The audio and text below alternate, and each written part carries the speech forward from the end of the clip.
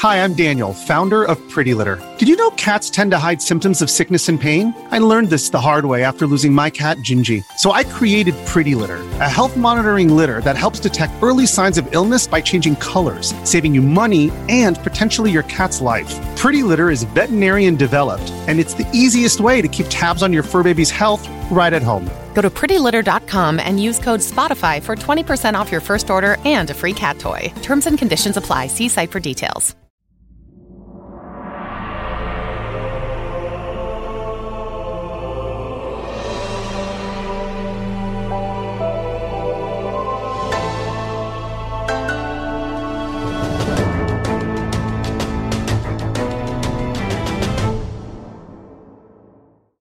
What is going on, everybody? Welcome back to another episode of the Kinda Funny Xcast, your home for all things Xbox here at Kinda Funny. Of course, I'm one of your hosts, Snowbike Mike, and today I am joined by my two gaming dads, my favorite dudes here on planet Earth. I get to talk video games with them each and every week, and it's an absolute blast. Of course, joining me today, Mr. Paris Lilly.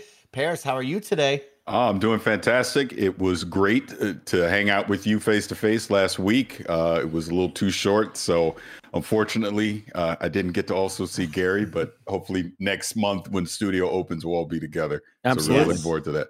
Really excited about that. Of course, if you've been living underneath a rock and you don't know, October, the team here at Kinda Funny is ready to unveil the brand new studio. That's right. It is finally time after years of hard work and, of course, COVID complications. We are now ready to bring everybody under one roof and give you the very best content in the awesome state-of-the-art studio. And we can't wait to share with all of you very, very soon. So, Paris, I loved getting to kick it with you, chop it up, and have some fun. And, of course, I'm now in the Bay Area, which means I get to see my other gaming dad live and in person one day very soon, the Rogue One, Mr. Gary Whitta. Gary, you and I, we're in the same city. What's one thing that you're going to go do with me or take me to so I can enjoy beautiful San Francisco? That's a good, I've not really given it a lot of thought yet, but there's a lot of good places to eat, a lot of fun places to go. I mostly just like to eat, so it'll mostly just be eating various places. Let me give it some thought. It's very rare that I have to kind of entertain people that come into town. No, we'll pick out some good places to eat. I know what you like. I'll come up with a list of ideas for places for us to go. All right, I can't wait, Gary. I will say I think I chose pretty well, Paris. I think you and I got lucky. Me looking on a Google map and just choosing a random restaurant. I think we picked pretty well. Where'd you go? We went to Gracias Madres, maybe. Something like Mexican that. Yeah, it was a Mexican. Down. Yeah. And it was good. It was really good. We had some good margaritas, a great quesadilla that we shared for an appetizer. Tacos were delicious on my side. Good vibe as well, Paris. Very lively, fun vibe. I like that. You know what we got to? You know what we got to take you, Mike? It's a San Francisco institution. We got to take you to the House of Prime Rib. Oh, Gary. Okay. What an incredible place. Oh my God. We'll get you the King Henry VIII cut, the biggest one. Oh my God. It comes with all the trimmings. You're gonna love it. We're going to get everybody listening to the podcast or watching right now real hungry because, Paris, last time I saw Gary, me and him split a tomahawk cut. Oh, that's right. Special, Gary. That's right. We had a beautiful snowstorm outside. The fire was burning. We had Gary, his wife, his kid, and we were just eating big, me and Gary. It was a good time. I took you, recently when you were in town, I took you and Kevin, we went to a local burger joint in my neighborhood, right? Took you to Papa Max. That's a good place. You like the burgers there. Did they put the curry sauce on the French fries? I like that. We got to do House of Prime Rib. It's a San Francisco institution. You'll love it. Okay, well, you know what? I'm getting to kick it with my two gaming dads, which has been really great. Of course, I've made the move to sunny San Francisco, and I'm really excited for the studio to open up here in October for all of you. The Xcast will be bigger, better, and grander very, very soon. But guys, since we're just chopping it up and starting this episode, I have some fun icebreaker questions from the community out there. And the first one comes from Chivo Guides, friend of the show. Of course, if you'd like achievements, you should be checking out Chivo and his awesome guides. But he writes in and says, if Xbox made a kart racing game with all of their IP, who would you choose as your kart racer? He writes in and says, mine is easily Conker. Of course, Chivo and I very much share the love for Conker the Squirrel. So, Chivo, you kind of stole my answer, but I got a couple good ones in my bag. Paris, I'll kick it off with you. Who who is your go-to kart racer if Xbox had their own big kart racing game? Oh, mine's easy. It's Grunty. It's Grunty from Banjo-Kazooie. Gotta be. I love her. Absolutely love her. 100% have to be her. I like that, Fairs. I like that. Gary Whitta, who are you going to go with? Well, it's an interesting question because it does actually expose a little bit of a weakness in the Xbox portfolio. Like they would have a hard time doing a kart racer or a multiverses type game, right? Because Microsoft doesn't have a terrific portfolio of, these kind of mascot type characters. Although you could argue maybe they, now that they bought in Bethesda and Activision and everything else, so maybe that is something that they massively widen their portfolio. But like off the top of my head, like, I don't know. I mean, I do like if it was one of these, if it was like a Double Dash kind of thing where I could have like two characters in the car, I would go for the Banjo Kazooie team up. That might be as close as we ever get to Banjo and Kazooie, coming back. Please don't say that. I know it's a long held. Can you imagine the day they finally announce it? The XCast episode's going to be off the hook. Oh, that Banjo Kazooie's actually coming back. I mean, even PlayStation struggled, right? Remember when they did PlayStation All Stars? They kind of struggled to put that together. You got to have a lot of bench strength. You got to have a big squad to do a kart type race. And Nintendo obviously has it. You've seen that Warner Brothers and other the Disney, they can do it. But you got to have a big roster in order to make a game like that viable. I don't have a great answer for you because I'm not a huge fan of the Microsoft mascot characters that they've built to date. I don't know. I guess I'm just going to be lazy and say Master Chief, just because. I mean, but even that's not that exciting. Like, what is he going to do? Say nothing and just be kind of like a Cypher type character under a helmet. You don't know what he's doing or thinking because he's behind this opaque visor. I don't know. I don't have a great answer for you. Who are the little guys in Halo again? Who are the little species? The grunts. Yeah, the grunts. Enough, yeah. They would be fun. Just playing as like like kind of like your shy guy almost in a way. Playing as a grunt would be fun. Are those the little ones that like panic and run around as soon as you start shooting at them? Okay, yeah, I like those guys. Those guys are fun. No, Paris, but I see you were thinking of one. Yeah. No. Well, it wasn't slightly derailing this. Just to Gary's point, I mean, it does expose a big weakness in their roster, and I would say even with them bringing in Activision and Bethesda, it's still there. The one thing that Microsoft needs to do is they don't have that classic mascot character that's family friendly, so to speak, right? Like again, when you even think about PlayStation, I think about Sackboy, I think about Ratchet and Clank.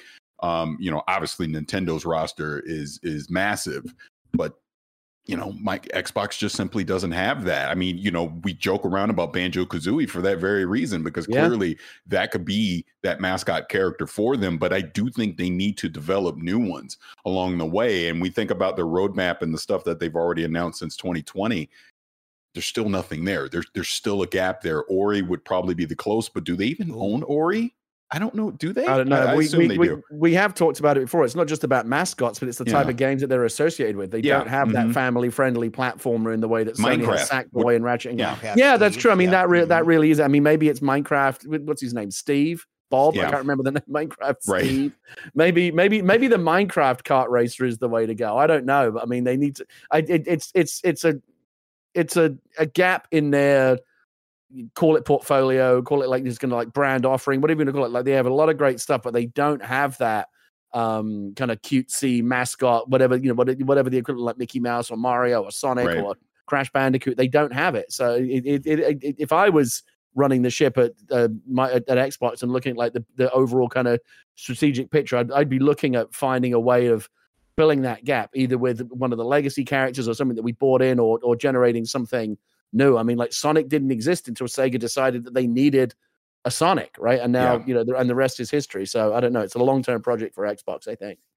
It'll be exciting to see. I mean, you look at Spyro, Crash Bandicoot, you have Super Lucky's Tale out there. You could probably bring into Psychonauts with Raz's, right? But for me, I thought, Bear, you brought up the Mario Kart comparison, right? And I've said this one before, back in the day, of course, Brute Force. I would go with Brutus, the big alligator looking guy. He would be my Bowser. I also went a little bit deeper because, I mean, we all know Joanna Dark. We know Master Chief. We know Marcus Phoenix. We know the heavy hitters, right? But then I started thinking of like Blinks the Time Sweepers cat, of course, Voodoo Vince. Then I said, what if I could be Terry Crews as the agent in Crackdown? I think he had a special name back then, but I think they originally were calling him the agent.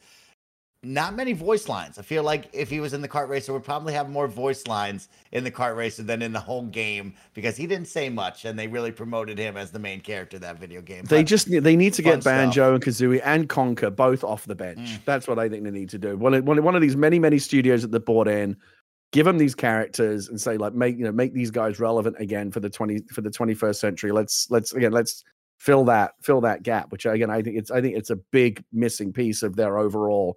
We said before, Microsoft's got great games, Game Pass, all that stuff's terrific, but there's a big kind of family-friendly. Minecraft is currently, you can look at Minecraft Dungeons, I think Minecraft Legends is going to be a lot of fun as well. Maybe they consider that's their answer, and obviously, who can argue with Minecraft, biggest game on the planet? But I feel like there's more to be done in terms of a specific, cutesy mascot-based, kind of platforming type experiences. There's not much there.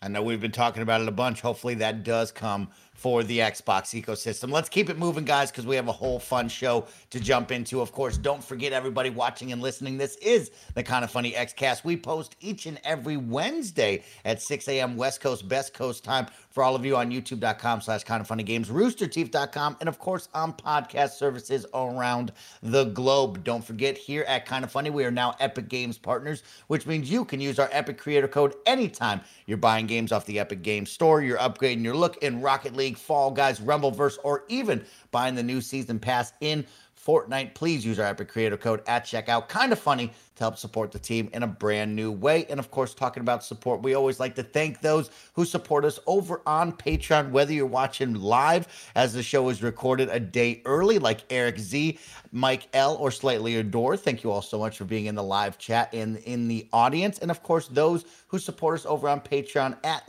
the Patreon producers tier for the month of September. Shout out to Fargo Brady, Delaney Twining, Holy Crampets, James Hastings, and Casey Andrew. Thank you all so much for your support. This week, the Kind of Funny XCast is sponsored by MeUndies and Shopify, but I'll tell you all about that in just a little bit.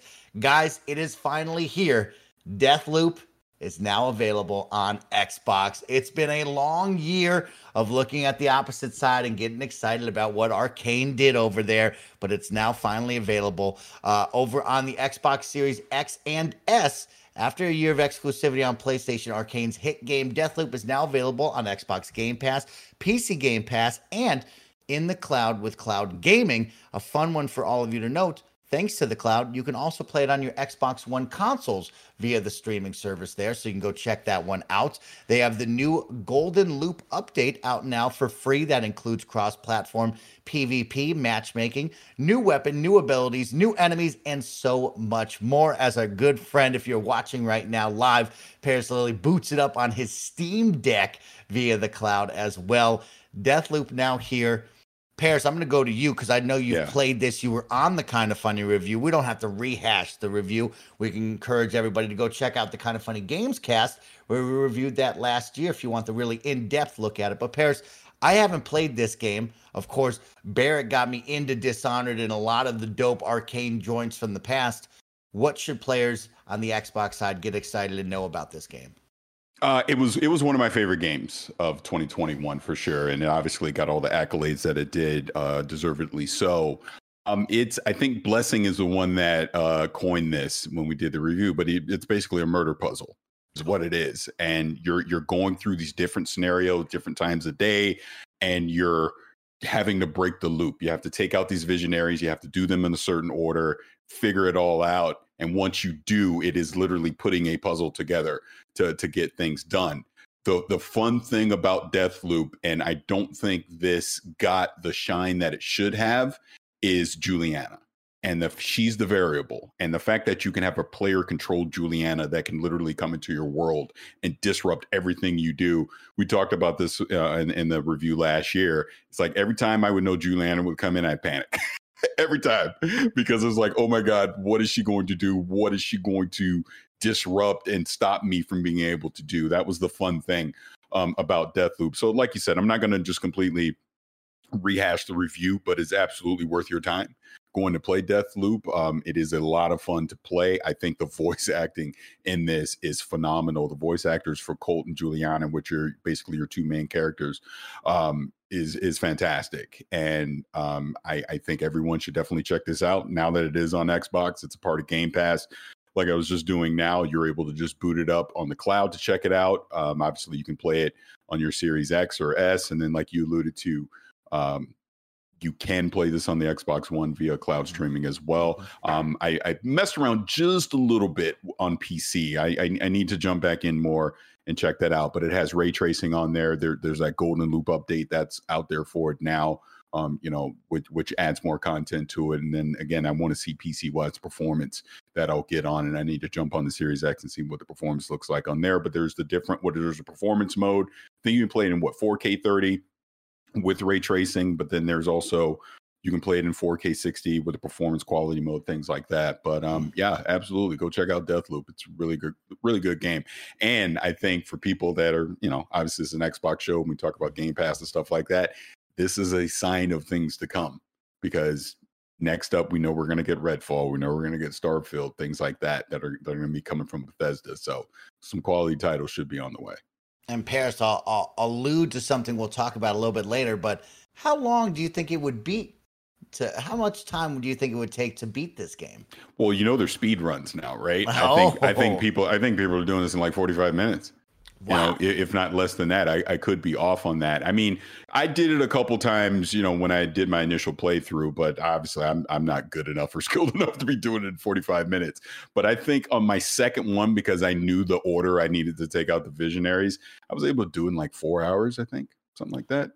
Okay. Wasn't that bad. But that's the whole point. Once you figure out the puzzle, that it's that Juliana variable that can come in. And if you're playing with people that you can have a human controlled Juliana jumping in, that's what adds more challenge and replayability to it, doing that way. And then obviously, you're going to have people that want to do speed runs as well. Gary Whitta, you jumping into Deathloop now that it's finally on the Xbox ecosystem?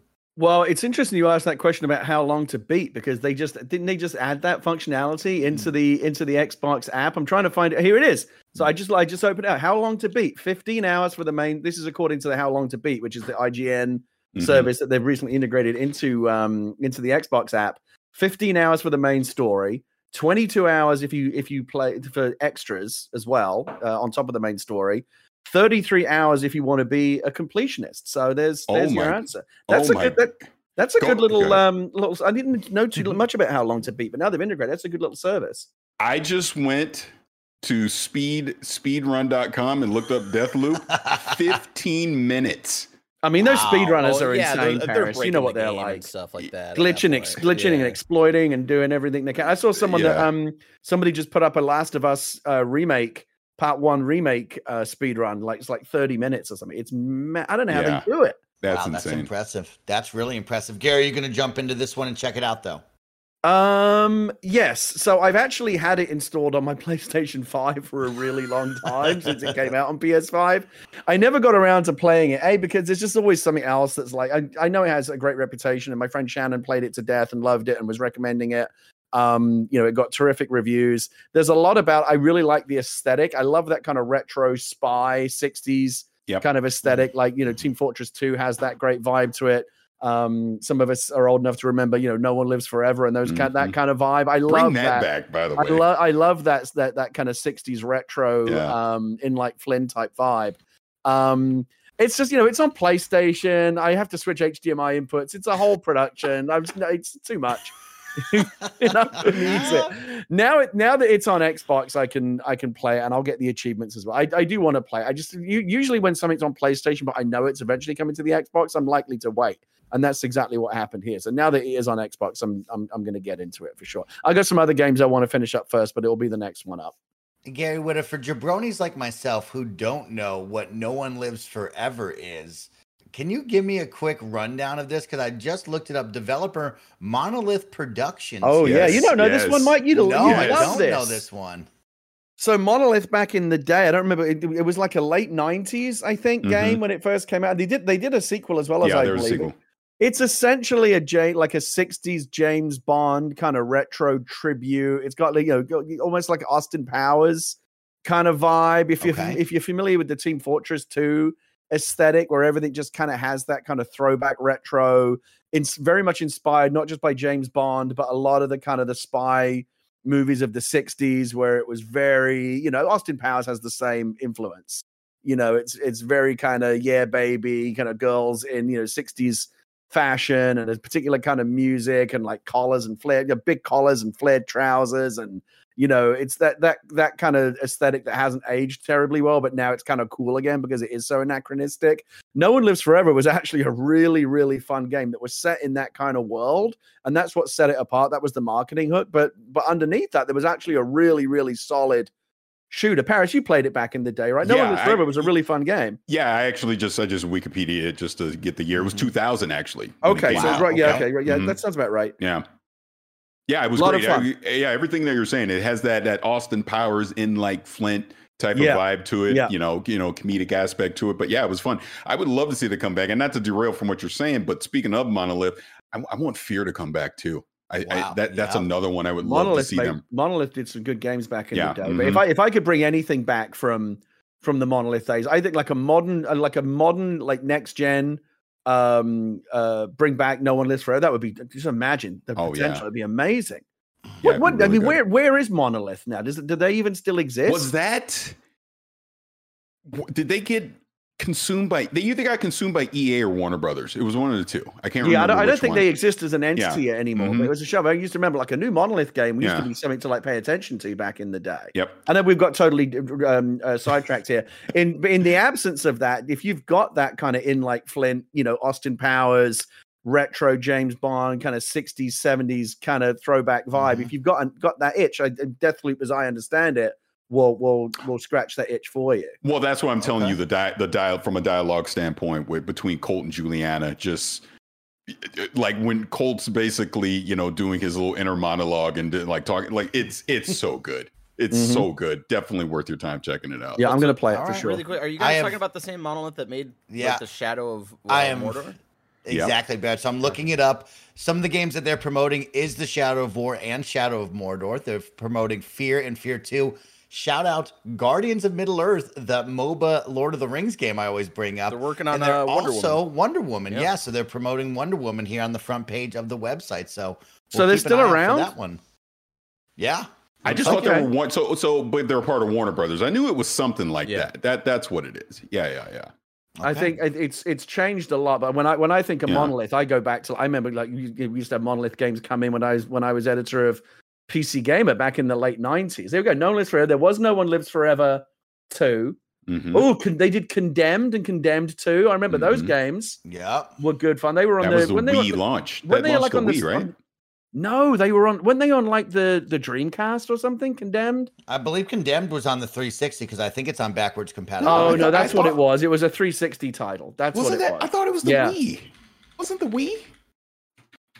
Man, this is Tron 2.0. Oh, they did The Matrix Online, my favorite dead MMO. I loved The Matrix Online. Get out of town, Gary. They did a bunch of good stuff. And Fear, and obviously now you've got like Callisto and. You're right. It was a 360. They Dead Space came along later and kind of took that mantle. But back in the day, Fear was kind of the first game to marry the concept of an action first person shooter with horror.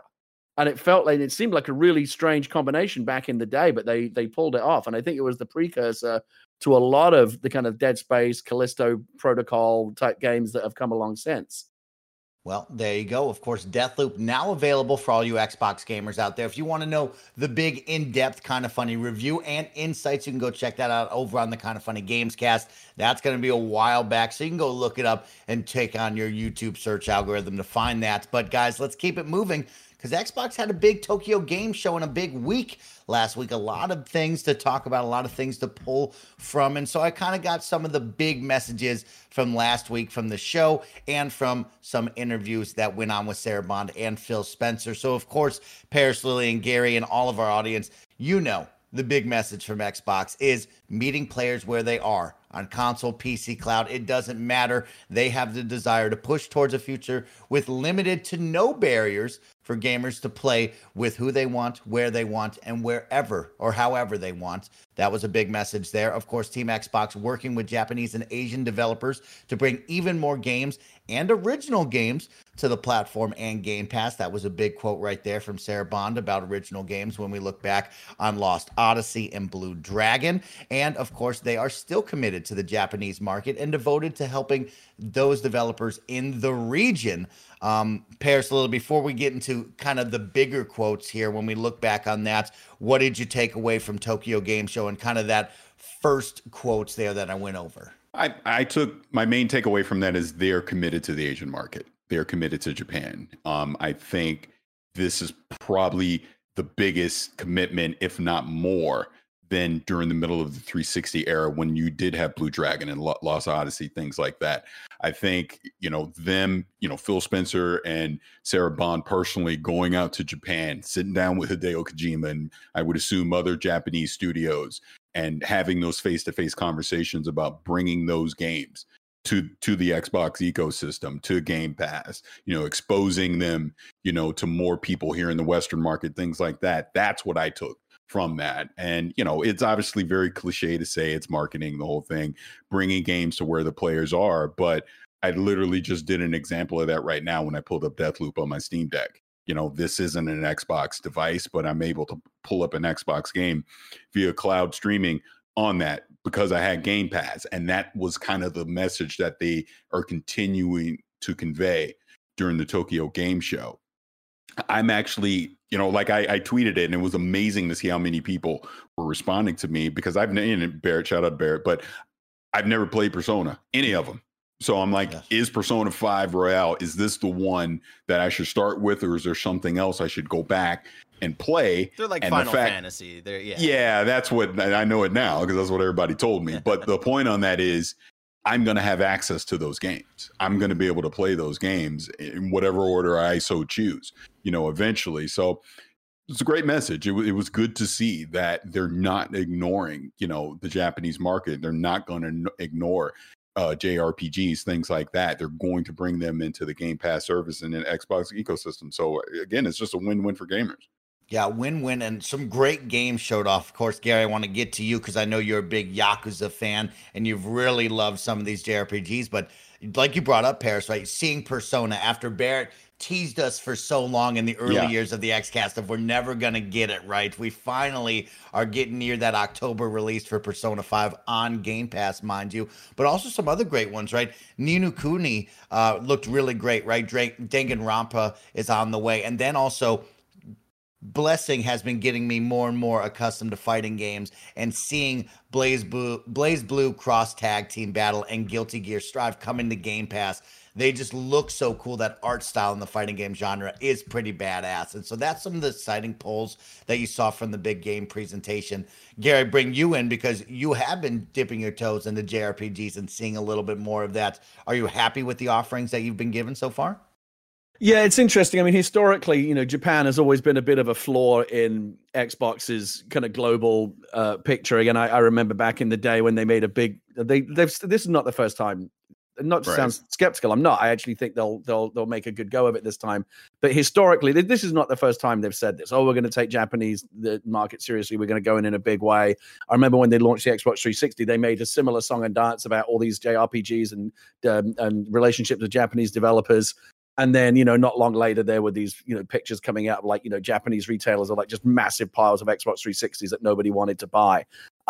Japanese gamers, I think, traditionally, historically, have always been more loyal or have preferred the Japanese systems. Initially, Nintendo and Sega, and then later Sony have kind of dominated the Japanese market. And Xbox, for whatever reason, there's a lot of theories, have always kind of struggled to kind of break into that scene. One way to do that, of course, is to put more of the type of games that Japanese gamers like JRPGs want to play on the system. They tried that with the 360. For whatever reason, it never really made much of a difference. Working with Hideo Kojima obviously has the potential to kind of change that equation like few developers can. If Hideo Kojima comes out with an exclusive game on the Xbox, that's going to move the needle. Very few developers you can say that about, but he's certainly one of them. And yeah, it's interesting to me. I mean, I'm fortunate enough to own all the systems, so I can go wherever the games are.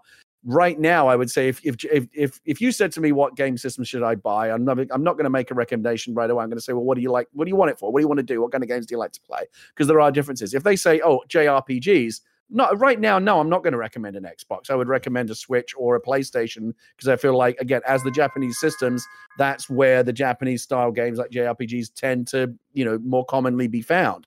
And there is some ground to make up there. And for me, as someone who in recent years has become more of a JRPG fan, initially with Paper Mario was my gateway drug back in the day, as silly as it was. But then more recently, Persona 5, Like a Dragon 7, Persona 5, like those I've really started to understand what it is about the JRPG kind of turn-based combat, build up your characters, go explore the world. Like I love all the big involving story, 100 hours, like mega experience. When the right game comes along, like Persona 5 and Like a Dragon 7 are probably two of the greatest experiences I've ever had playing video games. I love them so much. So I'm definitely fully open to the idea of more JRPGs coming to the Xbox. Again, I think it's early. Again, I've seen and heard these noises out of Xbox before. This time we're taking the Japanese market seriously. We're working with big name Japanese developers. We're bringing Japanese style games to the Xbox. Let's see where they are in a year, because again, historically, I think there has been, whether it's a cultural or psychological, whatever, there's some resistance to the Xbox in Japan that they have struggled to break through before. I think things arguably are different now. There's a feel-good factor around the Xbox that wasn't present during the Xbox One generation. Again, I think the whole Xbox One generation was kind of a wash. Let's see what they can do now. I think that with Phil at the helm and some of this, and working with people like Kojima, there's a better opportunity now. Is that enough to break the historical, cultural, traditional resistance there has been in Japan to the Xbox? Who knows? We'll see. I mean, I like the fact that they've never given up. They are still trying. It has become a bit of a meme over the years. Xbox in Japan, lots of unsold consoles. We'll see if they can change things this time around. Some other cool ones to keep an eye out. Of course, they did announce a new Overwatch 2 character. Assassin's Creed Odyssey is now available on Game Pass, which was pretty special. And then two ones that I pulled that I really liked. Of course, Pal World is now coming to Xbox. That is, if you haven't seen it, an outrageous looking game that is like Pokemon, but the Pokemon have guns and use guns, which is pretty wild to see. There's crafting, There's guns with Pokemon. It is absolutely insane, and I do look forward to checking this game out, definitely on Xbox, so that will be fun. And another one is Wo Long Fallen Dynasty. Yeah. This is from Team Ninja. There's a demo available, and it's coming to Game Pass. I played the demo last week. If you like Neo 2, if you like any of the Dark Souls games, you're going to really like this game. It is fast, it's furious, it is punishing, of course, just like all of those games in this caliber and genre. It is a ton of fun, and it's a must-try demo right now because, man, it's badass, and the art style is super cool here from Team Ninja. So I highly encourage people to check that out. An awesome get for Game Pass. That's a cool one to have for sure. Keeping it going, guys, we have a lot of big quotes because, of course, Phil Spencer out in Japan with Sarah Bond also did an interview with CNBC, and we got to talking about the business. We got to talking about acquisitions and so much more. So the first one, of course, is Microsoft isn't done with acquisitions. We do know that because Phil Spencer talked about the business's goal of remaining competitive in the space amongst companies like Tencent and Sony. Microsoft will continue to invest in its internal teams and look to build new partnerships as well. Of course, quote from Phil Spencer, "The work for us never ends. It's a competitive market, and I want to make sure Xbox is at the forefront of innovation and competition." End quote. Of course, that is the quote from your leader. We've kind of seen that. We know that they're not done. But last week, Paris and Gary, we talked with Danny Pena about some comments from Jim Ryan about an inadequate deal for Sony PlayStation gamers and them not being pleased with a 3-year grace period with Call of Duty. And now, on the UK side, the CMA, UK's Competition and Markets Authority, looked to go a little bit deeper into this acquisition. So I posed the question to both of you. Is this Activision Blizzard and King deal possibly in trouble right now due to Sony and some of these comments? And is there a way for Phil Spencer to maybe twist the narrative, or is it all good behind the scenes Paris. Like I said, on Thursday, it was announced that the UK CMA will go a little bit deeper into this investigation. Of course, we know a number of regulatory bodies all around the world are looking into this to make sure it is good on their side for this deal to go through. Paris, with this deal, are you worried at all that Sony could block this and cause a problem where it doesn't actually go through? No, I mean, I still think it's going to go through, and it just goes back to our comments from last week. I just think a lot of this is posturing, trying to see what you can get without, if you don't put up a fight, then you're not going to get anything, right? So you got to say something. But I think ultimately the deal still goes through. Maybe there's a few concessions here or there, but I don't see anything ultimately completely falling apart to where Xbox is not, or Microsoft is not going to be able to acquire Activision. I do think it'll go through. Like I said, maybe there's a small concession here or there. But other than that, I don't see this stopping.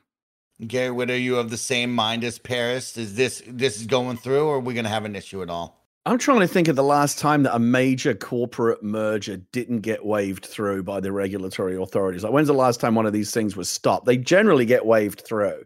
Because, in this day and age, government will usually find a way to accommodate what big business wants. That's just the way the world works. Mm-hmm. I think sometimes in the EU and in some European countries, they tend to be a bit more proactive. We've seen the crackdown on gambling and, loot boxes and things like that in a way that I'd like to see more of here in the US.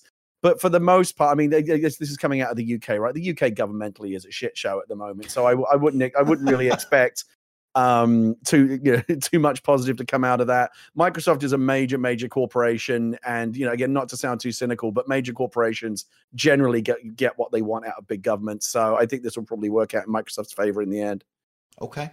Paris, I want to turn back to you because you brought up concessions, right? We talked about, of course, this deal, 3 years with Call of Duty still being on PlayStation. And we also talked about big business and all the money with that user base probably continuing past that. What would be a concession that you could see from this? Could we see Call of Duty? You and I have talked about Phil Spencer leaving just a little bit of wiggle room in some of these comments. Do you see this possibly being forever on PlayStation? We never go to fully exclusive with Call of Duty? I don't think it'll be a thing where they can forever say, well, as long as Call of Duty exists, it always has to be on a PlayStation platform or whatever, right? But maybe they do something to where there can no longer be, the DLC has to also come out day and date or something. I think ultimately all this comes down to, from our conversation last week, PlayStation doesn't want Call of Duty on Game Pass. That's what I think.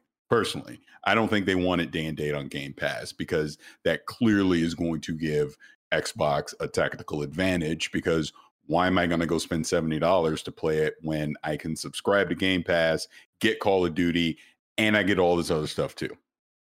Just makes sense. So I don't know. Like I said, when I say concession, I just think it's something going to be small marketing wise, maybe with DLC or something. I don't see Call of Duty, of all things, being, like, to Gary's point, holding up this major of an acquisition.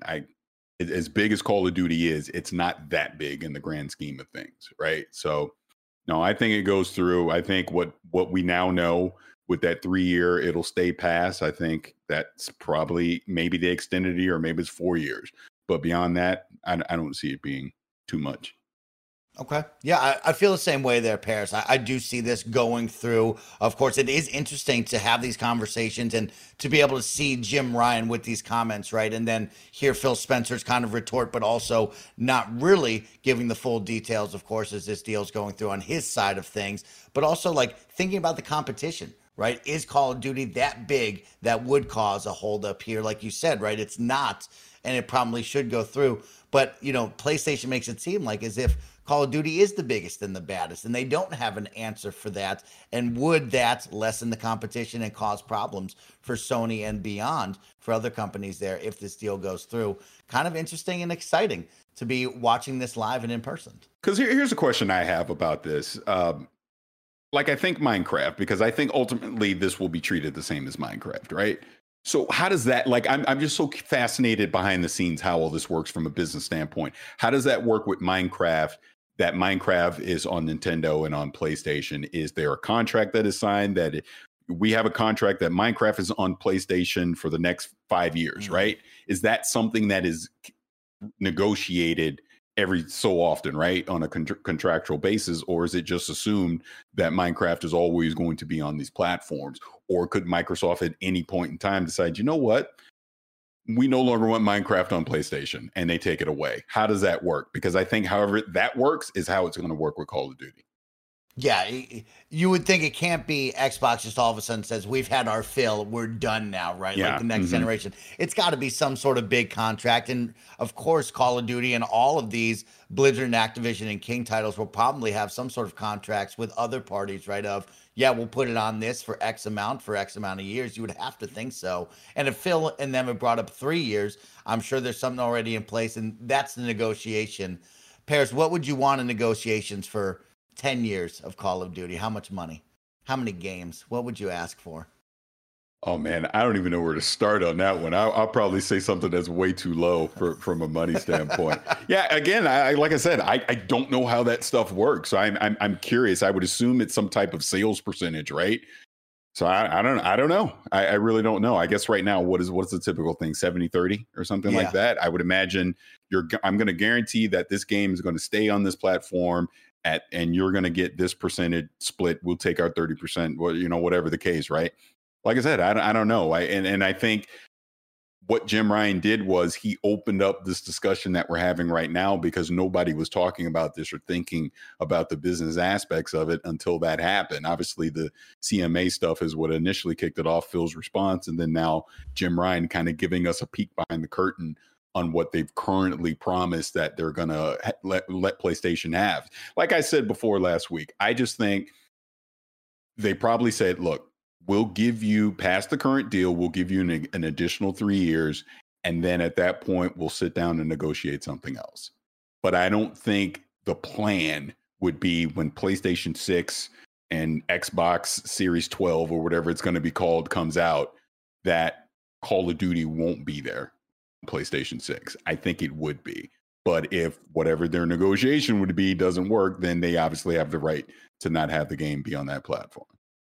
Gary Whitta out there, of course, I'm looking at you here. You are my MMO guy. Phil also had comments about Final Fantasy 14 and them still having the desire to try to bring that MMO over to Xbox after years later. Is this something that still piques your interest? Do you still want this big Final Fantasy MMO on the Xbox ecosystem? No, I don't. I mean, for me, I've had opportunities to play Final Fantasy 14 on PC, and I've actually been looking for like the next big MMO for a while, and for whatever reason, nothing's really kind of caught my attention. Nothing, certainly since like the glory days of World of Warcraft, that I can never ever go back to.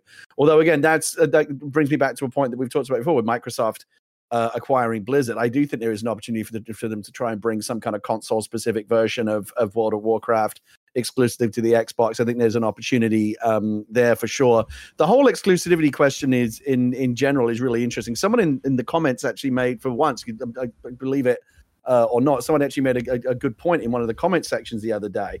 And it's and to Paris, I actually wanted to put this to Paris because I thought it was an interesting point, and I wanted to hear your reaction to it. I know, Paris, you've and I've gone along with you I've kind of gone back and forth, but I know you've always been on the argument of, we put forward the argument the best case scenario is like win-win, right? Publish it on PlayStation, Call of Duty, make the money from publishing it there, sell a lot of copies, but you still have the advantage of the best experiences on Xbox because Game Pass, and we can make special features exclusive first, things like Xbox exclusive, right, DLC and stuff like that. Somebody made the point as well, why not just do that with Halo? Like publish Halo on the PlayStation as well. Make a load of money publishing it there, but you still have the advantage of it being Game Pass on Xbox and exclusive DLC. And so that seems unthinkable, right? That would never happen. But Call of Duty is now, or soon will be, Microsoft's exclusive property as much as Halo is. So why not treat it the same way? Our exclusives are our exclusives. It's not enough to just say, well, Game Pass is better. Like we are going to play all out war here, and we're going to bring as many of these like big titles that draw people to our platform exclusively to us. Like just bring the hammer down and say, look, if you want Call of Duty, you got to get an Xbox, or at least get a Game Pass subscription and play it on the dongle or whatever. But we are going to play hardball and just take it away from PlayStation. I don't know. There's probably some like critical flaw to that Halo argument that I'm missing. But I don't know. What do you think about that? The idea that, if it's an Xbox exclusive, it's an Xbox exclusive. I think it goes back to, believe it or not, something Phil Spencer said when they acquired Bethesda. Remember when they went out there and they did the sit down? They're not going to take legacy stuff away from where, if it existed there before, they're not going to take it away, right?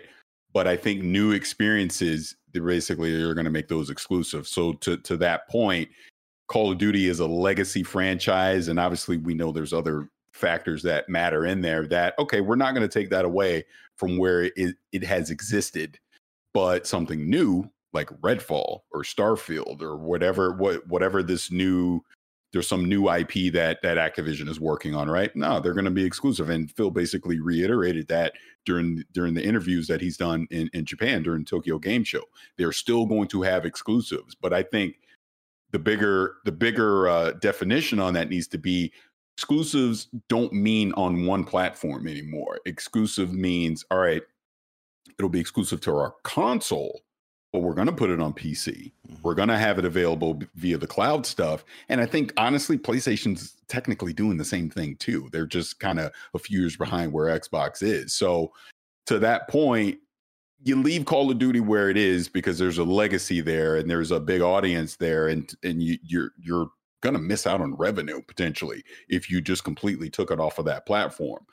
We're also going to make sure it's available on PC. We're going to make sure it's available on these cloud streaming devices and obviously on our own platform. And we're going to tie it into our subscription service because we want everyone to subscribe to our subscription service. No, I think I think the legacy title argument is the right rebuttal to that Halo point, which I think is interesting, but again, under further examination doesn't really stand up. The idea that it's optically potentially very bad for Microsoft to be seen like we're taking Call of Duty away from all of these legacy PlayStation gamers. They are potentially leaving money on the table by not continuing. Like, who wouldn't want the revenue stream of publishing Call of Duty on PlayStation, right? There's a lot of money to be made there, not just through the sales, but also, Warzone, battle passes and all that kind of stuff. That's a massive market.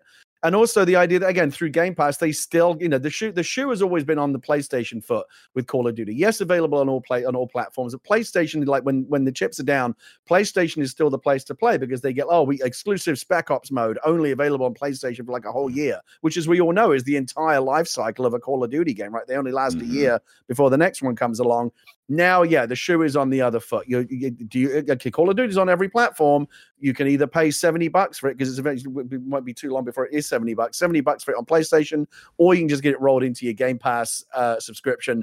Plus, we're going to make exclusive DLC and stuff like that. And Sony's never going to be able to make a similar offering, right? They're never going to be able to put it on PlayStation Super Duper Plus Essential Extra with Rainbow Sprinkles or whatever they call those different tiers because Microsoft just won't allow it. They're just not going to make that deal with Sony. Game Pass is going to be the only place where you're going to get Call of Duty like rolled into your subscription service. Everyone else is going to be stuck paying $70 a year for it, and that's a very good argument to switch over to Xbox if you're a Call of Duty player. Well, we will keep our eyes on this deal. Of course, we are still in that regulatory investigation process, but so much more to come. We also have some Phil Spencer comments about price increases for the Xbox console and what Xbox gamers should know. But I'm going to tell you all about that right after a word from our sponsors. This episode is brought to you by MeUndies. We've all heard of gut instinct, but have you ever heard of butt instinct? It's when your butt tells you it wants new undies. Listen to your butt. Luckily, we work with MeUndies, makers of the most buttery, soft, and sustainable undies, bralettes, and socks that exist. You know that I have lived my life MeUndies head to toe for the majority of the last couple years. I'm just all in on MeUndies because they are absolutely the most comfortable clothes I've ever put on my body. Available in sizes extra small to 4XL. They have new colors and prints dropping weekly, so there's always something exciting to check out. You can try their free-to-join membership for free shipping on every order and exclusive perks, like an item shipped to your door every month, secret sales, and early access to their newest stuff.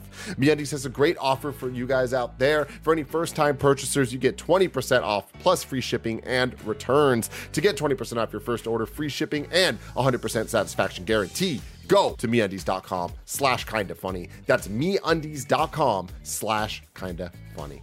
Shout out to Shopify for sponsoring this episode. Shopify powers our very own kindafunny.com/store, our merch store. And we love how Shopify has the tools and resources that make it easy for any business to succeed from down the street to around the globe. Shopify gives entrepreneurs the resources once reserved for big business, so upstarts, startups, and established businesses alike can sell everywhere. Shopify unlocks the opportunity of your business to more people every day. Every 28 seconds, an entrepreneur like you makes their first sale on Shopify. Shopify powers millions of businesses from first sale to full scale. You can reach customers online and across social networks with an ever-growing suite of channel integrations and apps. It's more than a store. Shopify grows with you. You can go to shopify.com/KFgames, all lowercase, for a free 14-day trial and get full access to Shopify's entire suite of features. Grow your business with Shopify today. Go to shopify.com/KFgames right now. That's shopify.com/KFgames, all lowercase.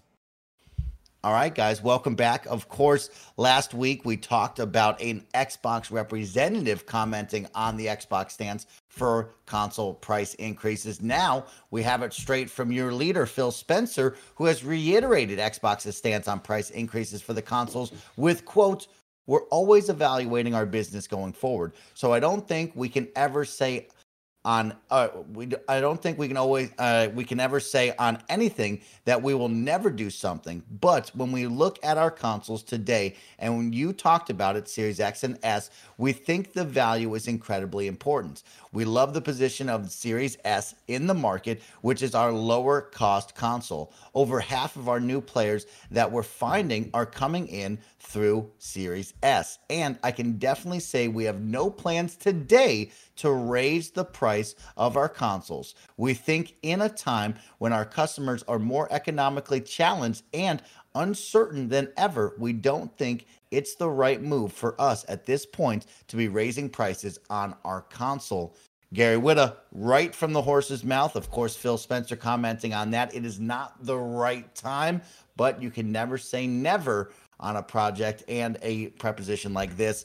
What do you think about them still sticking firm to not raising the price? Yeah, I mean, it's really all he can say. I mean, the worst thing you can do in a position like Phil's is make some kind of definitive statement that you can't back up. Like, we're never going to raise the price of the Xbox, because who knows what's going to happen tomorrow, right? You know, so the supply chain issues, things that happen out of your control, and suddenly you've got no choice, and now they can come back and hang you for the thing that you said, right? The politicians and business leaders are smart enough to never make these kind of definitive statements because they always want to give themselves a little bit of wiggle room and out just in case circumstances change. And, you know, but I think what he's saying right now is probably reflective of the truth. Right now, they do have the advantage, right? Sony unfortunately had to eat a big PR clanger in the fact that they raised the price of the PlayStation in various territories around the world. Microsoft and Nintendo have been able to resist that. So that's the win that they're taking right now. Every day that those prices remain the same, they're clocking up a little bit of a win.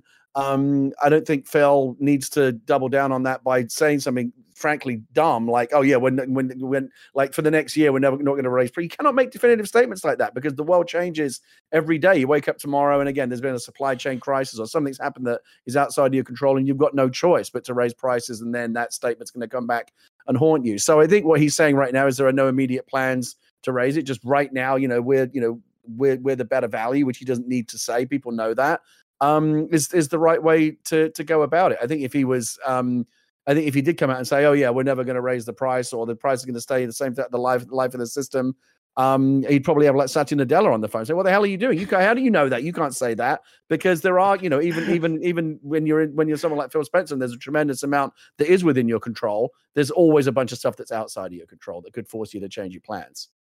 Pears, are you happy with, of course, the confirmation from Phil Spencer here and the wiggle room, as we always talk about? Well, yeah, I mean, I'm always looking for the value, or I'm always looking for, trying to save money. So the fact that they're coming out saying that is, like he said, it's good for consumers, especially during this time. And then when you think about something like the Series S at the price point that it currently is, to your point about the numbers you talked about, makes a lot of sense. That was something I was very skeptical of coming into this generation. Like, why are you doing this? Why are you making that? Now it makes a complete sense why they did it. And, it's honestly probably the most played system in my house right now is the Series X over the X. But yeah, I'm glad they're not raising the price. It does show a sign of goodwill from them to the consumers, but Phil Spencer being Phil Spencer, we're pretty used to this now. There's always that wiggle room. There's always that percentage that he leaves just right there on the edge, just in case. But it's to Gary's point. You can't be definitive in that, because what if something drastically changed that they would have to raise the price? Now they look like the bad guy because you said you weren't going to raise the price. You said you would never do it, and now you did. But hopefully, to his point, we won't see that at all, if anything in the short term, but we don't see any type of price increase, coming on the Xbox. Yeah, it's nice to have that reassurance, especially looking towards the second half of the year and really the holiday season for families and friends, where you can encourage them and you're not too worried about, oh, we're going to have a price increase and we're going to have a weird conversation there. That is really nice to have. Well, guys, coming out of the Tokyo Game Show and last week, I got some fun stuff for, of course, Gary Whitta, myself included, because Paris, we're big Ted Lasso fans over here. Yeah. We love football, and we got a special one because, Gary, I got a cool one for you. Ted Lasso, on his Twitter account, might be coming to FIFA 23.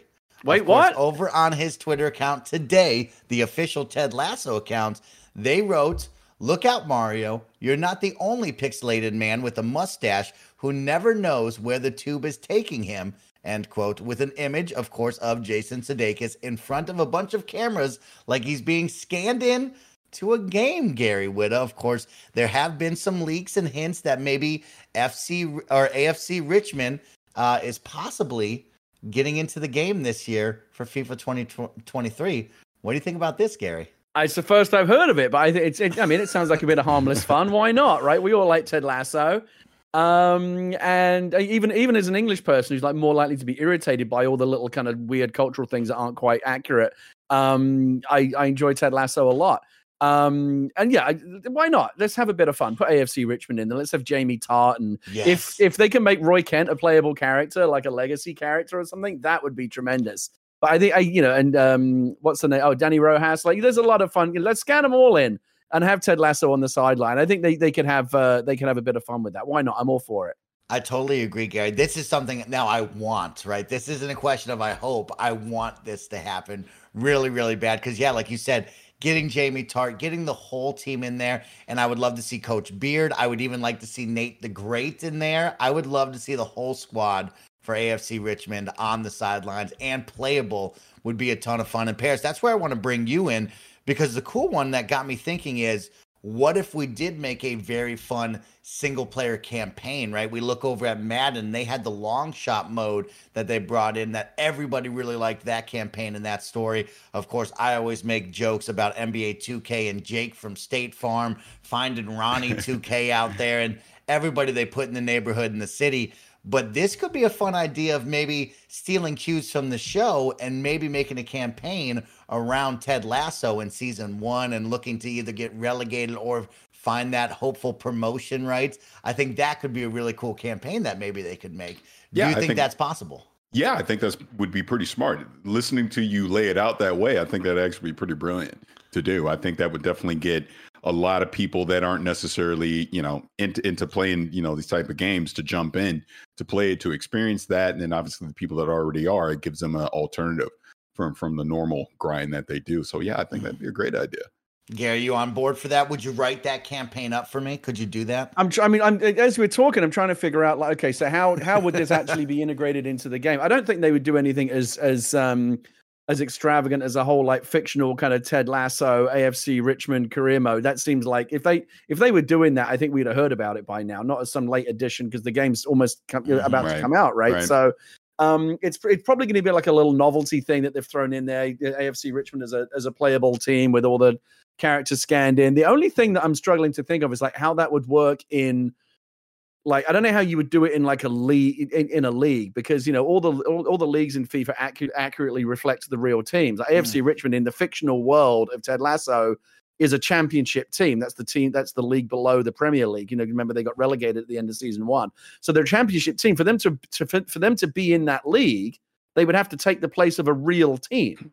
So I don't know exactly how that would work, but they'll find some way. It might even be like a Konami code thing where it's like a little, maybe it's an Easter egg. It's like not a thing that's integrated into the game in a major way, but you can do like a one-off game or whatever with the Ted Lasso Richmond team. They'll find some way. I mean, like I said, I'm all for it. Why not? God knows we need a laugh these days with everything that's going on in the world. So I think a little bit of harmless, silly fun. It's a fun crossover. It's good exposure for Ted Lasso. Maybe they're doing some kind of thing. Maybe there's a storyline happening in Ted Lasso. Maybe this has nothing to do with the game. There might be a storyline in season 3 of Ted Lasso where, they have to go through all the processes of having the players and the coach kind of motion captured and scanned in so they can be put into the new version of FIFA. This could be more of a TV thing than a video game thing, or maybe it's both. Maybe that's a storyline and it's something that's actually reflected in the new version of FIFA. I'm not entirely sure, but either way, I think that there's a potential to have fun with it. Is FIFA going to pop off this year, Gary? When, of course, it's a World Cup year, which means even more of the general audience that are not big into football and soccer here in the States will have eyes on this. Is this the type of year? I mean, you and I have seen it all the way past. I remember playing FIFA way back in the day with my cousin, and then they even made the off-brand just World Cup FIFA standalone games, if you remember. Is this a year where it pops off again because of the World Cup? I mean, it's the swan song, right? And it's so they're going to go out big. The FIFA games have always been generally very good. I think better than a lot of the EA Sport. Like the Madden games just get beat up every year, right? Like no one's the Madden games sell a lot of copies, but no one seems to actually like them very much. But FIFA generally is quite well liked. People have their criticisms of it, but it generally does the job very, very well. It really is a remarkable game from a technical aspect. I mean, you can sit there and I've said this before, like previous FIFA games, like you walk into the living room, someone's playing FIFA. It takes you a second for you to realize they're not watching a televised match because it really, that level of fidelity is just so remarkable. I think the more interesting question for me is what is the post FIFA future for EA look like? We know it's EA Sports FC. We know they're doing this whole thing, but like you just mentioned the World Cup. This is going to be the last time they get to do the World Cup or the Champions League because all of those, even though they can do deals with the individual clubs, they can put Manchester United and PSG and Tottenham Hotspur and Chelsea and Inter Milan. They can put all those clubs in there, but they can't do the World Cup anymore. They can't do the Champions League. I don't know if they can even do the Premier League or the individual league competitions that all fall under the auspices ultimately of FIFA, right? FIFA is the overall organization that looks after UEFA, which does the Champions League and CONCACAF and the Premier League. They're all smaller, but they all report ultimately to FIFA. So I'm not sure what the league and the tournament structure, what kind of games and modes are going to be possible in EA Sports FC. They certainly can't do the World. I mean, the World Cup's not going to be for another 4 years again, but they certainly can't do the World Cup because again, that's a FIFA product. So it's interesting. I'm really, really interested to see what EA Sports FC is going to look like. So exciting! But shout out to Ted Lasso. If you are in FIFA 2023, I got to go look up this tweet and see what it is. I'm really excited. Paris and Gary, I want to take us back old school. This is a story that we missed last week, and I'm pretty pumped up about it, but I'm a little upset about it at the same time. Paris, it's time to play GoldenEye 007 finally over on Xbox because it now is officially confirmed to be coming to Xbox and on Game Pass for Xbox One, Xbox Series X and S, and also any players who own a digital copy of Rare Replay, which I really encourage. If you don't have Rare Replay, it's on Game Pass. You should go check out Rare Replay because it's really, really dope and has some of the classic games. But if you do own it digitally, you will be able to download and enjoy the game free of charge. Of course, this is recreated for the new age consoles with improved controller options, dual analog stick support, native 16:9 resolution up to 4K Ultra HD where supported, a consistent refresh rate, and achievements to unlock. Brand new GoldenEye 007. It will have multiplayer, 4-player local split screen, but for you Xbox gamers, no online multiplayer. That feature will be exclusive to the Switch version of the game. Paris Lily, let's first start off with GoldenEye 007 because this is the classic. Odd Job, slappers only, golden gun, paintball, big head, all of the fun cheats and different modes you could play, but also an awesome campaign based around a great James Bond movie. Are you pumped up about this finally? Yes and no. Yes, I'm glad that this exists and that people are going to get to play it. Me personally, I already know there's that nostalgia curiosity that I want to go check it out. Yes. I'll go check it out. And then I'll realize this is a game from the 90s. Okay, I'm going to go back to playing what I normally play. I don't. And I think the real bummer about this is the fact that on Xbox, you're not going to have online multiplayer. Yes. So I think, again, going into that curiosity, nostalgia, it would have been nice to have some online multiplayer to be able to, play with a couple of my buddies. We go check it out. But the fact that I'm not going to have that, I already know my son, my kids, and my youngest daughter, they will look at this and they will go, no, thank you. And they're going to move on. But in the grand scheme of things, that's an individual choice. It's very subjective. I know that there's people that are excited about this. I know that there's people that have never been able to check out a GoldenEye game. They're going to be able to, pick it up and take a look and judge for themselves. I would have rather, and did we talk about this offline? I feel like I talked about this already, but I would have rather them treat this like the Halo Combat Evolved when they did that, where you have the original graphics in there, but you do a visual upgrade to it at the same time, and you can switch back and forth to kind of see all the improvements. I wish they did something like that. So we'll see. And I know there's achievement hunters out there that will definitely go play this to get all the achievements from it. So that's a cool aspect of it as well. But hey, I had my fill of it back in the day, but I don't think this is necessarily for me. It is funny you bring that up, because I believe when I was doing all the research on that, I think the rumor was that the 360 version that they wanted to come out with did have that, Paris, where you could go back and forth between the graphic modes. That was the goal that they wanted to achieve. Yeah. I don't see that happening here. I don't believe that's the same version that we'll see. But yeah, it's funny you bring that up, right, Paris? Because for me, someone who has their Xbox or their N64 always readily available, I have turned this on recently. And yes, it is funny to turn on NBA Streets or old school games that I love and go, it's just not quite up to par with today's standards. And this is tough to play and it hurts. And so, yeah, I was really let down that there's no online multiplayer, because I think that would have given me more time with the game, as opposed to I'm 100% going to play the campaign and go through that and remember all the moments. But I don't see myself really partaking a lot in local multiplayer, even when the studio comes into its own, because there's so many other games to play. It's tough to want to go back to this one. Yeah. But Gary, James Bond. You talked about some games that were James Bond-esque at the top of the show. What do you think about this? Are you jumping back in? No, because the audience, the point I was going to make was the audience for this game is very, very specific. Yeah, it's people that played and loved GoldenEye back in the day on the N64, and almost no one else. Maybe a handful of curious people. People always talk about GoldenEye as like this great game from back in the day. Let me check it out. So there might be a few curious people, but I don't think they're going to be that impressed, because obviously GoldenEye was tremendous for a certain generation back who played it on the N64. And there remains a huge groundswell of nostalgic affection for it, but time has passed it by. This is not a shooter that I think you would choose to play over, any of the other modern shooters that are out there right now. It is an exercise in nostalgia, and for people who are GoldenEye fans, their cup runneth over, right? Because you got the Switch version as well coming out, which does have online play, plus this Xbox version, which is offering a bunch of other stuff. I'm actually not that bothered about the online play, because when you talk, I think people that love the Nintendo version, that was not their experience of it. Then there was no online play back in the day. It was split screen 4-player, and that is in the Xbox version. It kind of makes Halo Infinite look bad, right? The Halo Infinite can't do split screen, but GoldenEye can. Ridiculous.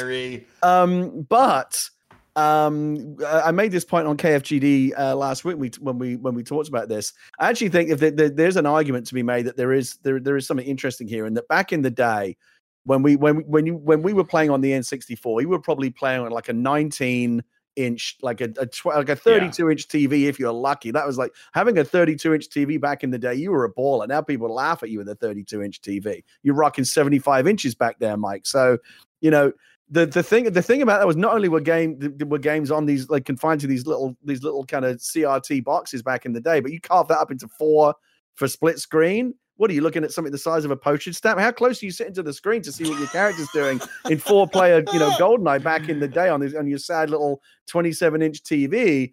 Now you can carve up a 65 or a 75-inch TV, which a lot of people do have, because the prices are coming down all the time, and play split screen multiplayer, much more. With much more viability than you had back in the day. All that said, though, I stand by my original comment. The audience for this game, and there's plenty of them. Trust, there's a lot of people out there that still remember GoldenEye and love it and have a lot of affection for it.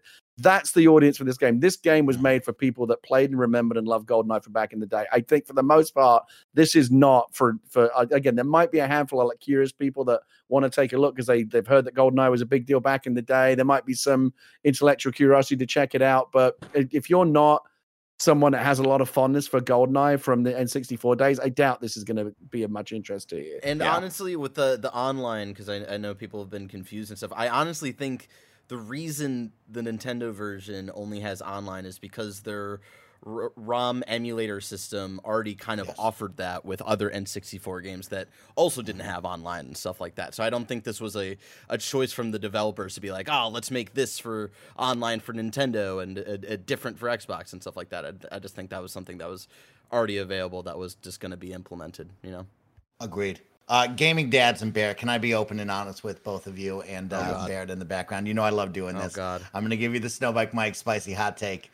I liked Perfect Dark way more than James Bond GoldenEye. Perfect Dark for me was the ultimate N64 couch co-op game. That doesn't upset me. That will upset some people out there, but I like that one. You're either a GoldenEye kid or you're a Perfect Dark kid. So and sometimes you were both. I met a couple who were both, but yeah. Let me ask you this. I just want to like stir the pot even more because I was very aware of it. I never played it, but I do remember back in the day when I was on PC Gamer there was a console magazine down the hall from us, and I saw people crowded around the TV playing 4-player GoldenEye. It obviously captured a lot of people's imaginations back in the day, and people were, pizza parties, around, after school on a Friday night, everyone's playing GoldenEye. There obviously was something to it. But I want to ask the question, was it actually that good, or was it just kind of the right game in the right place at the right time? Both. Okay. Both for sure. It was the right game at the right time for the N64 that had the expansion pack, 4 controller slots, right? Couch co-op, shooter. Everybody loved that. And of course, it was based off of James Bond, right? With a cool campaign and all the Bond moments that you wanted. So yeah, I think it had everything that you could have asked for at that time and era in gaming for sure. Go ahead. Oh, no. I was just going to say from a memory standpoint, like there's certain games I remember where I was when I picked it up. And I remember being at North County Square Mall in Escondido, California, and Sears and picking and seeing it there and buying it and thinking this is going to be amazing. So yeah, it was right place, right time, but it was significant. It was definitely a pivotal moment. And for me and my friend, like we continued to play this into the mid 2000s and stuff. Like we weren't always like up to date on the modern consoles, so we were still playing on N64s and stuff. And yeah, we made a lot of memories. I can see the apartments that I lived in with my my mom at the time and stuff like that, where we're sitting down and playing this on a Saturday morning. Oh man! And then the future James Bond games, Gary, was so dope. After that, they had the blue cartridge. I believe it was Nightfire, but that one had like a grapple hook. Gary had a really dope bank robbing situation at the beginning of the campaign. There was some dope James Bond games afterwards too, for sure. The final point I was just going to make was that I think this actually is a game that probably will really benefit from the graphical facelift. As I said before, PlayStation 1 and N64 are the two console generations that have aged most poorly in terms of go back and look at the graphics now. It's, oh my God, how did I ever play this? That back in the day when you had a PlayStation 1 or an N64, that leap to 3D was in itself so impressive that you were willing to forgive the fact that the graphics were shit. But go back and look now, and obviously we have much higher standards for 3D. That smudgy, blocky, low frame rate vibe of the N64 and PlayStation 1 3D games, it's aged so poorly. And I was going to make the argument that you almost don't want that toggle back to the legacy graphics button on something like, I mean, maybe you do just to show like how far it's come, but like, go back and watch like a YouTube video of like N64, GoldenEye, or any kind of game from the Castlevania 64, any of those games. They look awful. I remember when Nintendo added the N64 is in the, we're going to you can play N64 games. I was like, why would you want to? Like, they were great for the time, but they have aged so poorly. I think it's one of the reasons why the PlayStation 1 retro console that they did did not do well, because even though the games on it were not great, even the ones that were good are not games you necessarily want to revisit, just because the graphics by today's standards just look awful. Well, I would argue more it's more of the gameplay aspect more than the aesthetics of it, because it's like watching this, I'm like, hell yeah, this is goofy and I'm excited to replay 007 just because of like the retro graphics and stuff. But the thing that I'm reminded of is like playing GoldenEye as an adult a few years ago, where it's like, oh yeah, that was made for an N64 controller. It's very what is this footage that you're showing right here, Barrett? This is GoldenEye. This is GoldenEye right here. From the N64? Yes. Mm-hmm. This actually looks a lot better than I thought it would. It's actually. I feel like this has been upscaled or something. This is probably like cleaned up a little bit. Yeah, this has been upscaled or something, because I remember it looking way fuzzier than this. No, but I will say, watching this real time as we talk about this, if that's what it looks like on Xbox, that seems very playable to me. Yeah, it's going to be a good time. Correction, that was 007, The World Is Not Enough on the N64 that I loved, and so many other games. And that's why I'm also excited about IO Interactive getting James Bond. They're going to make the Hitman guys doing James Bond. Dope. Yeah. It's going to be. They're going to cook up something special. But guys, I got to get you out of here. So let's finish this episode with our final news topic. Of course, we're halfway through September, and I got to give you the Game Pass update of the second half of the month. Shout out to Xbox. Y'all make this so easy to do the podcast when you come out twice a month with the Game Pass updates. Easy segment to talk about.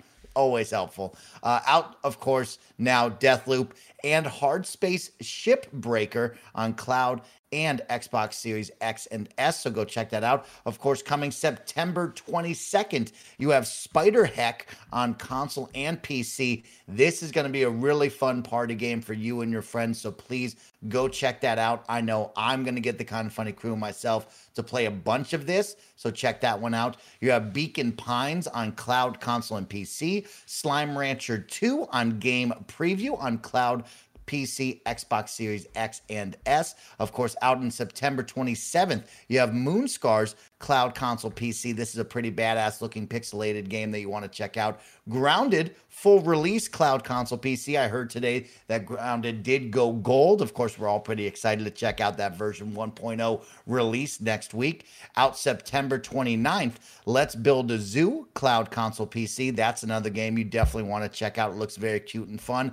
Valheim is coming to game preview on PC. If you did not get swept up in the hype of Valheim last year, now is the perfect opportunity, because Valheim is a ton of fun with you and up to 10 friends. Playing that game is a blast. And then, of course, to wrap up the month, out September 30th, you have Paw Patrol Grand Prix on cloud, console, and PC. I know our good friend Randall Thor, the man with the million, I bet you he's probably playing that. Or Jez, one of those two jabronis, I'm sure he's jumping into something weird like that. And of course, we did talk about it earlier in the show, but a heads up for all you Xbox players out there, the Xbox app on PC has received some updates. Of course, make sure to go update your Xbox PC app right now, because they've made improvements to the app, making it faster to launch, and partnered with How Long to Beat, so you can view the estimates for how long it will take you to complete a game in the game's detail page for most of the PC Game Pass games. So make sure to go check that out.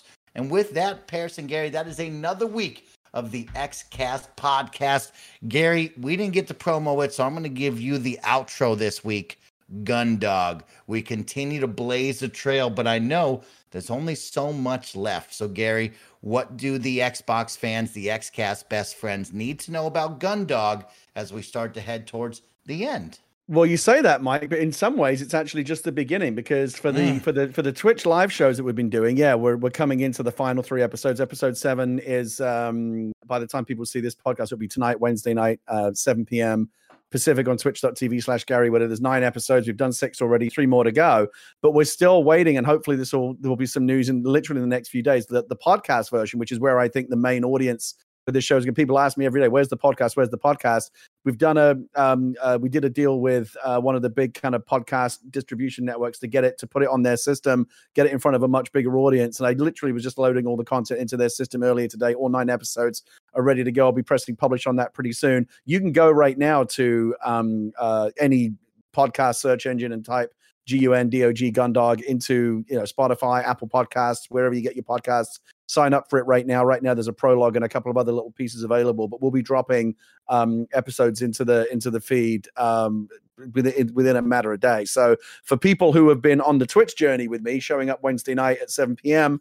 Every week, we're coming to the close of things now. But I think for the vast majority of people that are going to discover the audio series, that's going to be in podcast format, and that is just about to start in the next week or two.